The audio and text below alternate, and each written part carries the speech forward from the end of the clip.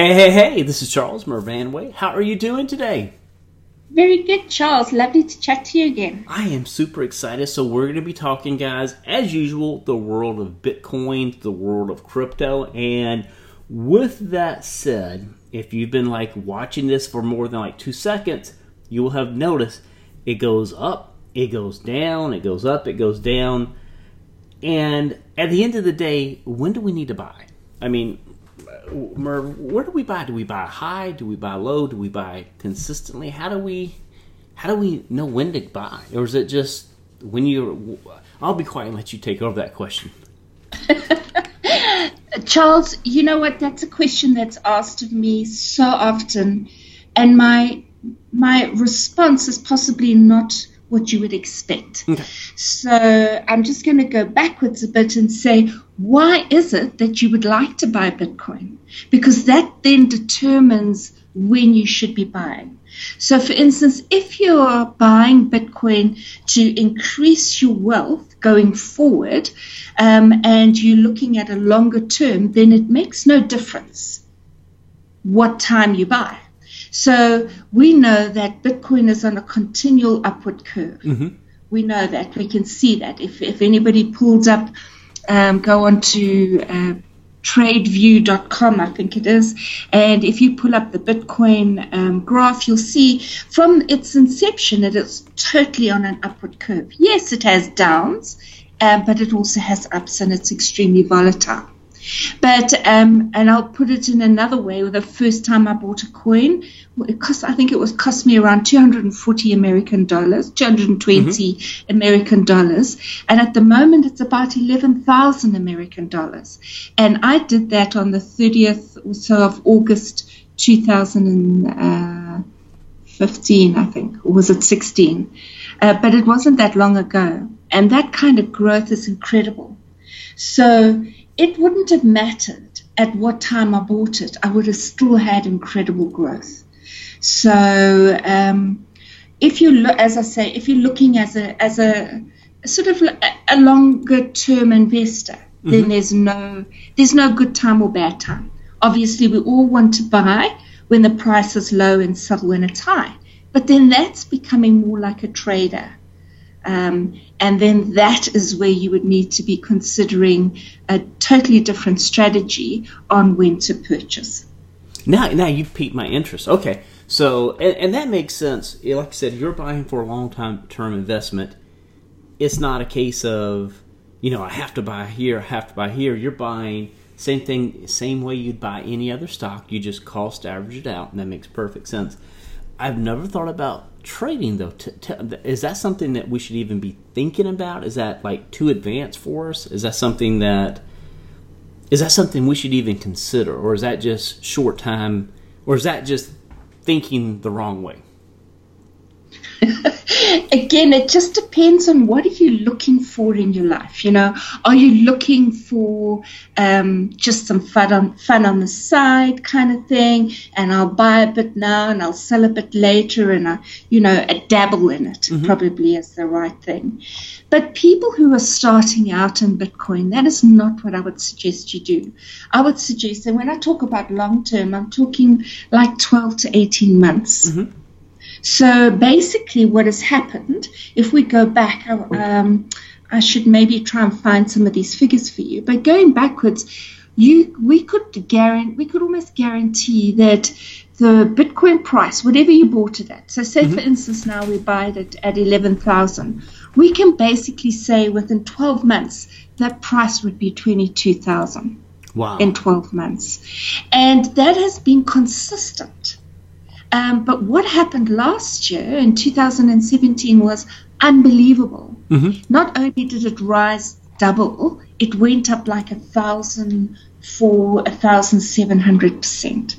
Now, are we going to see that again? I don't know. I would never bet my last dollar on that. But I can say that the Bitcoin is undervalued at the moment, and I think we have quite a bit to go. There are people that are saying within the next 12 months we could easily get to $25,000. But you know what? That's guesstimating, and maybe that's looking at a crystal ball.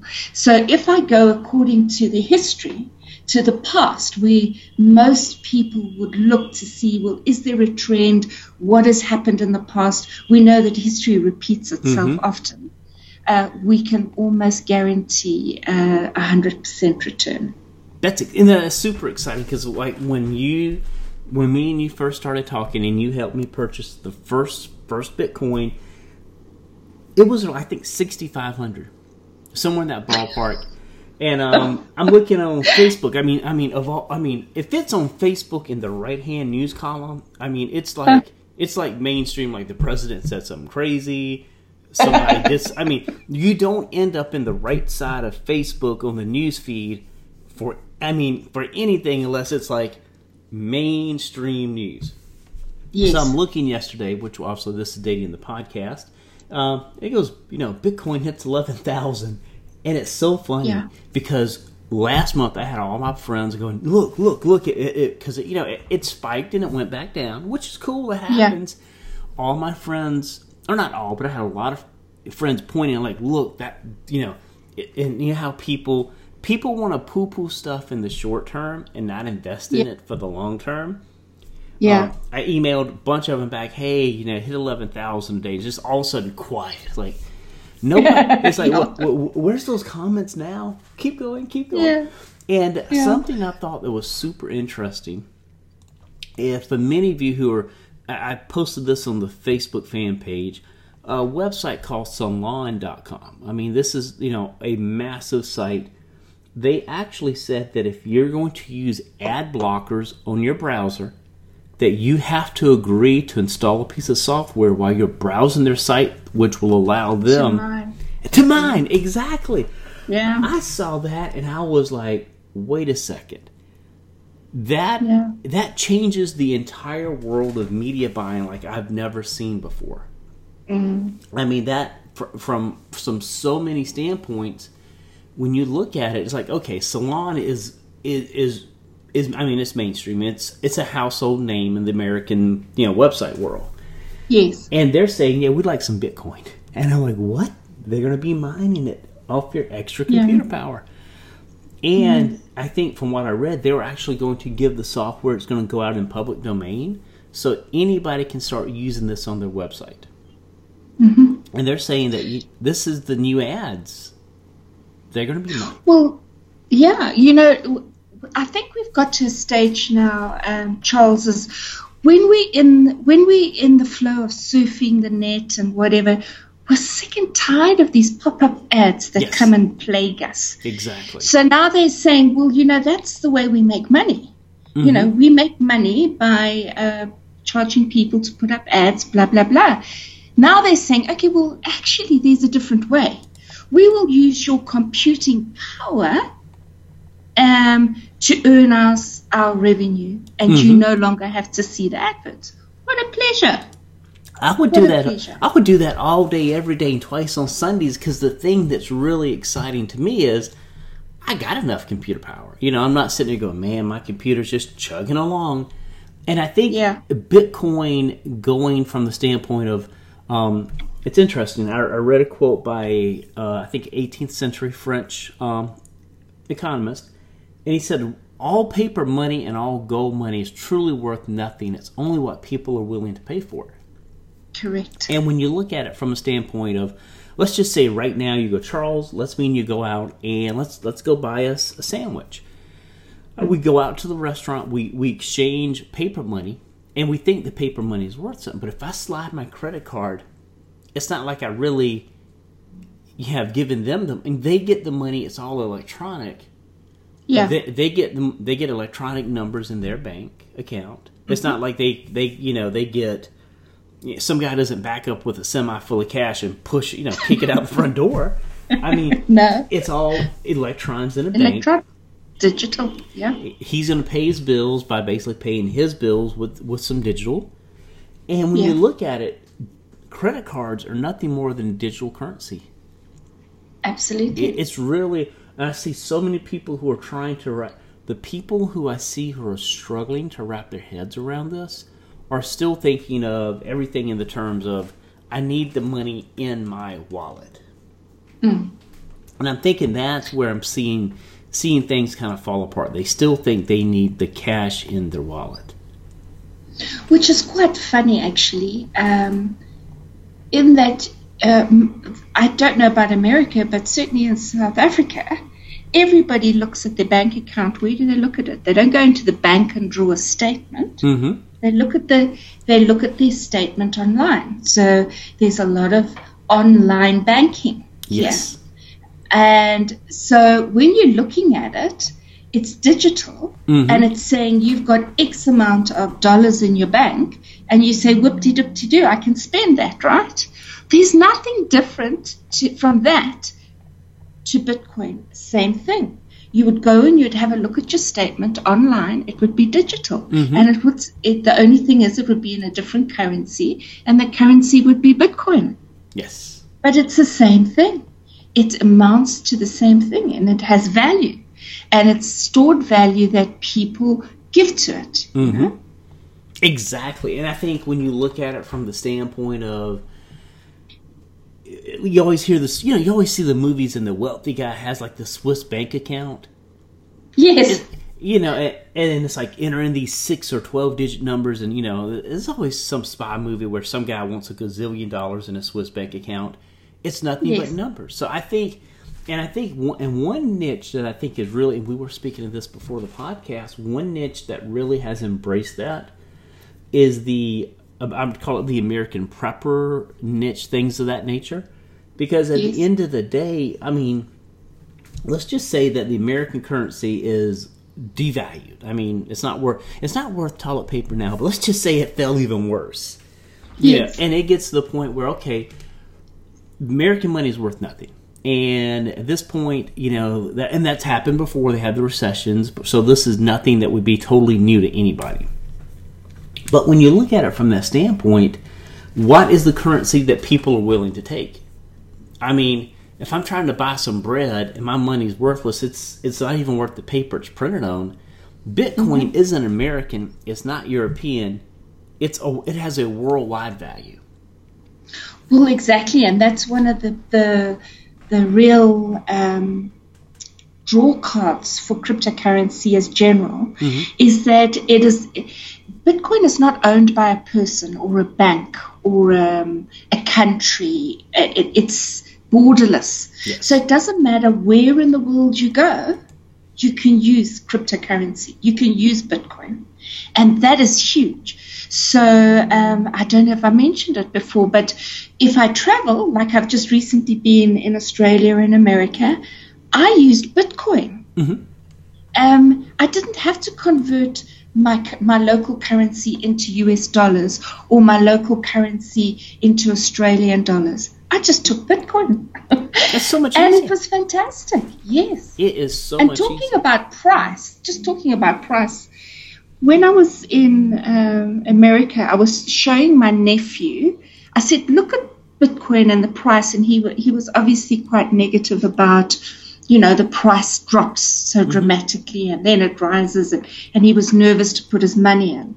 I said, you know what, when I started traveling, it was, I don't know what it was. It was like 9,000, maybe it was less. Maybe it was about like $8,000. As I picked up my phone to show him the price of Bitcoin, it had just ticked over to $12,000.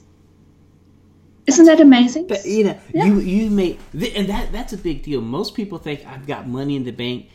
Money in the bank that's not making, even with anything, even if you go, like, let's just say you got 2% interest. Let's just pretend 2% interest. If you got 2% interest, are you saying 2%? Are you saying 2% per annum? 2% per year. So that, okay, yeah. Okay. Either way, you're losing money.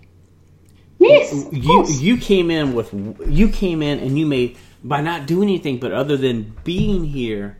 And you could have been anywhere. You actually, your money went up in value. Yes, it did. And I think that's such a hard thing for people to quite realize. I think so many people are thinking, and I think we've just been conditioned, and I think that's kind of the thing. It's like we've just been conditioned to, well, we have to have this, we have to have this. I don't think it necessarily is that big. It's not the difference that people think. It's really not. If you're not making money, you're losing it because you're really not safe. Even if you're getting money, the cost of inflation eats stuff up. So you're 2%, you're 1%. Go negative. Yeah. And I think when you're looking, you go, you experienced something and you made money. Mm-hmm. That's a big deal. That's a really big deal. And when you look at everybody else who's got money in the bank and it's real and it's nothing more than a facade. Well, if the truth were told, that money is worthless because it's just debt. Yes. It's the Reserve Bank or the Fed Bank or whatever that are lending money that they don't actually have. Mm-hmm. So it's all fictitious anyway. There's nothing backing that money. Not in any country. Nothing. Not in any way, shape, or form. And when you look at that, there was a time when the government, okay, we've got Fort Knox, it's full of gold. If you look at, I think, Libya, which is having some political issues in and of itself, but at one point they stopped trading in American currency and only took gold. And I think at one point they were one of the largest gold holders in the world. Yeah.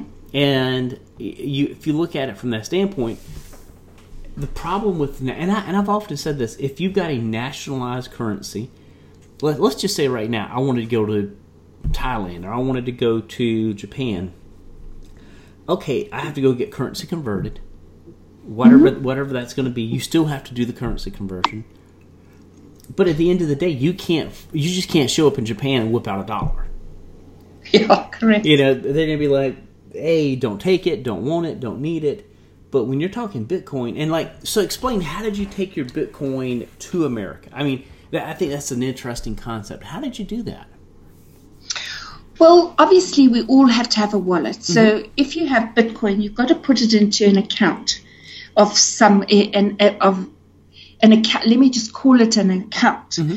But what it truly is just a Bitcoin wallet. Mm-hmm. So we opened up local Bitcoins in the last podcast or whatever we did. Mm-hmm. You could open up a wallet in blockchain.info, for instance, and you can have your Bitcoins in there. And then when you get to the different countries, you can just sell locally from that standpoint. So I would have money in my local Bitcoins account. I would then go onto the exchange in America and say, okay, fine, I would like cash, or if somebody had an account, I could do that. At that stage, though, we were using Coinbase, for instance, has a debit card that goes with it called the Shift card. And so we used the Shift card. So I just moved Bitcoins into the Shift card and then used into Coinbase, and then Coinbase took the transactions via the Shift card. So I could just swipe the card just like any other Visa, MasterCard, anywhere on the planet. I like that. So literally it is, I don't want to use the word cash. I really don't want to use it. It is universal currency that is swiped like a Visa, MasterCard, American Express, but it's way superior because there are places that won't take Visa, won't take MasterCard, won't take American Express. You swipe the card and it's debited right out of your account. Yeah. And so, because that's one of the big questions I've been getting people. Well, how do you spend it? I had a friend of mine email. He goes, "What are you going to do? Buy some virtual food to eat?" And I'm like, "No, dude, that's not how it works." So that is it, and I think that's a big deal. That is and that's a huge issue. That is absolutely a huge issue. So from that, we're swiping the card. It's debited. We're good. One of the things I keep hearing people talk about is it secure? But before you answer, I'm going to just kind of talk for a moment. About once a year, me and my wife get a new credit card. Not because I particularly want a new credit card, but because somebody has swiped my credit card and they've used it to buy, I don't know, everything from Porsches and overseas to who knows what. So, is Bitcoin secure? Yes, Bitcoin's very secure, or it can be. It can be either way. It totally depends on whether you've set up the proper security from the beginning. Okay. And one of the major things I stressed when we were opening up your local BitCoins account was two-factor authentication. Security, security, security. It is hugely important. Obviously, without that, it's digital. Anybody can go in and hack. So that's not what we're looking for. So when it comes to anything crypto, the first thing you do before you do anything else with an account you open, you must put in your security. So there are also other ways other than just the two-factor, the Google Authenticator, which we did in the last one. Besides any of that, there's something called a hardware wallet. So, for instance, we could take your Bitcoin offline and put it onto the hardware wallet, and that is 100% safe. Oh, wow. Unless somebody steals it and knows your password, etc., to get in. But nobody can hack that. It's taken offline. It's kept secure on the device. Anytime you want to use it, you would put your device back into your computer, do your transaction, take your device off. And that is, there's one other stronger security, and that is to remember your private keys mentally. But I'm getting a little bit old. There's no ways I would remember, because they're long. They're like 16 or so digits long, and they've got numbers and letters. I would never remember that. That's the only other safer way than putting your Bitcoins onto a hardware device. Wow. It's so interesting you say that. That sounds so much easier, and it's secure, because I can tell you, like, with a credit card, all I need to do is even get a photo of your credit card number. People can just start buying all kind of stuff from that standpoint. For sure. How often don't we hear about people going to a restaurant, they hand over their credit card, the waiter takes the CCV or CVV number at the back, you go, and they've got everything they need to make a transaction. Yes. I was in Amsterdam last year, and I was horrified. This guy left his credit card, because we were a large group, and they wanted some kind of deposit. He just left his credit card with the person in the front at the reception. And I thought, I would never do that. Not in 3 million years would I do that, because it's just not safe. That sounds like somebody just bought a Porsche. Oh my God. Yeah. You've got an 18-year-old kid who's high on marijuana. Yeah, of course, yeah, dude, your card is safe with me. Yeah, right. Fine, you're going to be ordering some cocaine off the internet or something. And what's crazy about that is, like, I cannot tell you. I mean, literally, a couple times, about once a year, we're getting a new credit card. The other one was stolen. Somebody used it for something, and it happens so regularly. We've got accustomed to it. I could not imagine actually having what I'd call real security. I mean, that's a big deal. Yeah. And that now, when you take your coins offline, do you? So if you were, let's say we took them offline at 8,000, it goes to 16,000. When we come back online, we'd still have the 16,000 in value?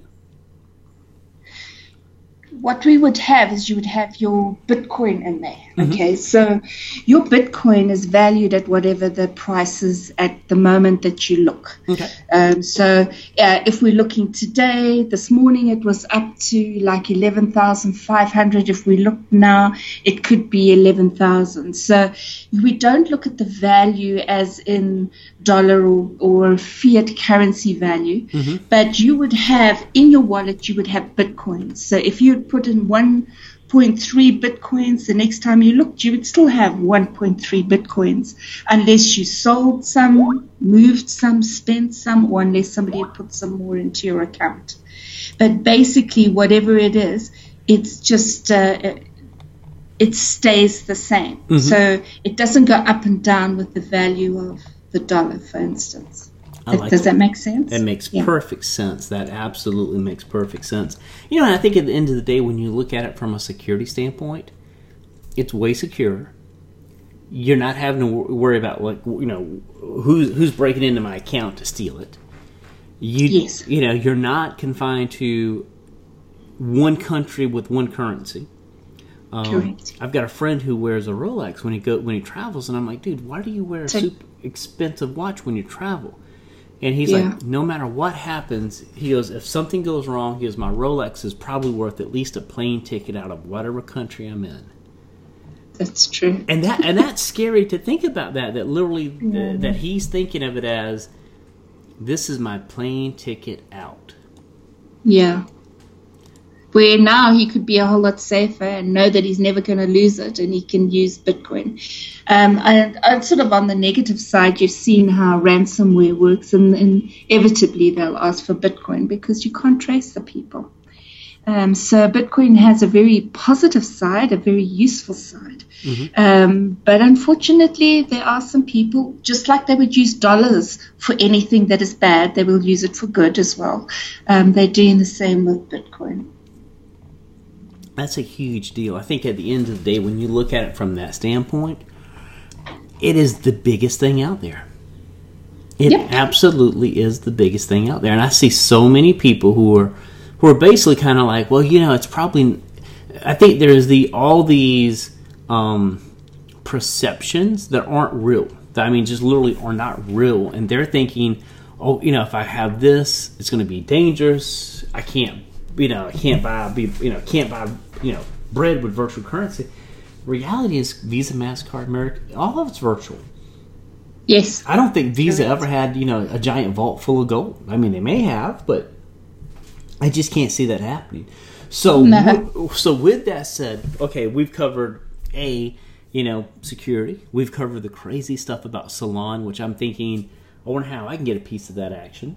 We've talked about, taking our Bitcoins offline. We've also talked about the fact you come to America and go on vacation, your Bitcoins go up in value. Yes.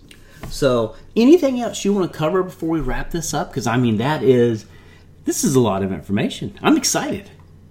It is. It is wonderful. I think that we should at some time in the future break down some of the issues in a little bit more detail, like the mining. Yes. Yeah, I'm actually interested in that. Let's have a look at that. Yeah. Yeah, I am very interested in that because, and guys, for those of you who are just tuning in, this is a weekly podcast.